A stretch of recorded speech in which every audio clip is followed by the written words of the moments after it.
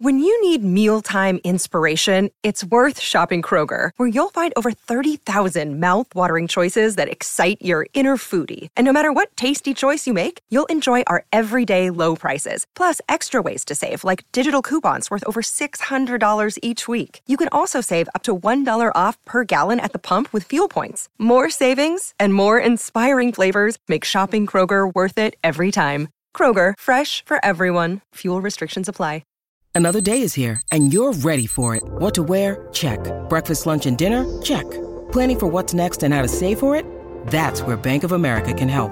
For your financial to-dos, Bank of America has experts ready to help get you closer to your goals. Get started at one of our local financial centers or 24/7 in our mobile banking app. Find a location near you at bankofamerica.com/talktous. What would you like the power to do? Mobile banking requires downloading the app and is only available for select devices. Message and data rates may apply. Bank of America N.A., member FDIC. Let's take you to Red Hill right now. That media conference was held about 90 minutes ago. Since then, the Broncos have been training. What do they look like? Carrigan and Reynolds, are they part of it? I want to bring in my colleague from 7 News, Mitch Kroehn, our Chief League Reporter, who's down there at Red Hill. Mitch, good morning to you. Interesting times. What are they looking like on the paddock?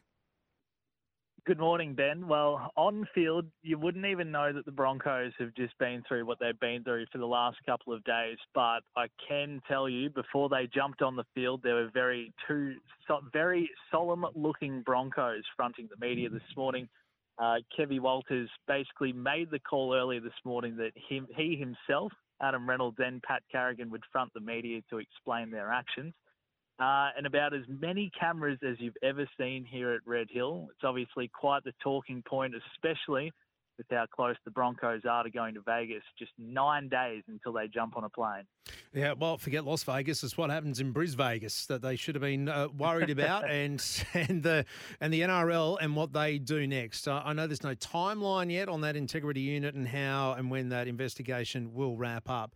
Kevy has said at this point that both players will be on the plane to Vegas unless the NRL determines otherwise. They do have a trial match to play on Sunday, don't they, Mitch, against the Cowboys? They do. Being a trial and being two of the senior players, especially Reno, you don't expect to see him out there. Carrigan could have a few minutes. But as for Vegas, Ben, my mail at this stage is that they will be all clear to play. As we all know, the integrity unit is not a fast-moving beast. It seems like a crawl most times whenever a scandal comes up for them to get to the bottom of and hand down a punishment on anything.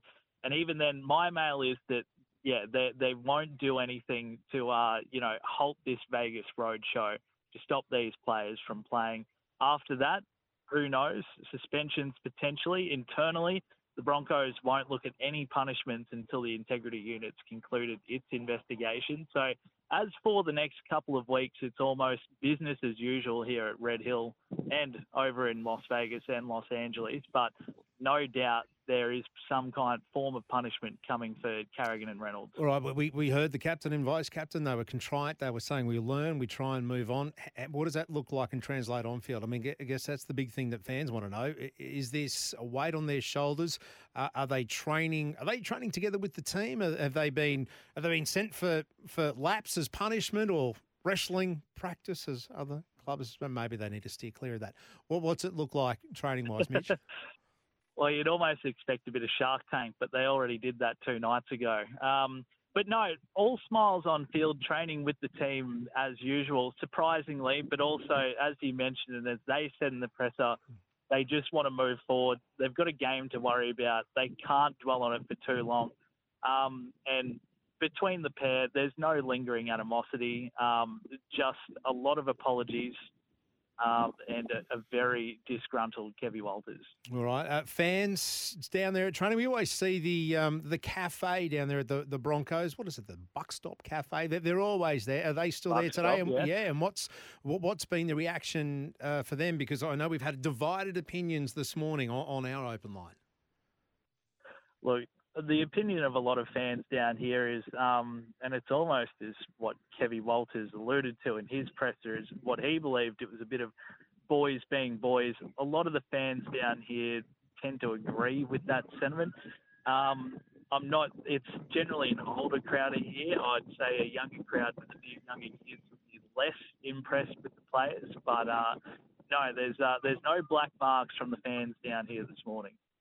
Mitch, thank you, mate. We will let you get on with it, and we look forward to your report tonight, 7 News at 6 and at 4 o'clock as well. Mitch Kroehn from the 7 Newsroom at Red Hill.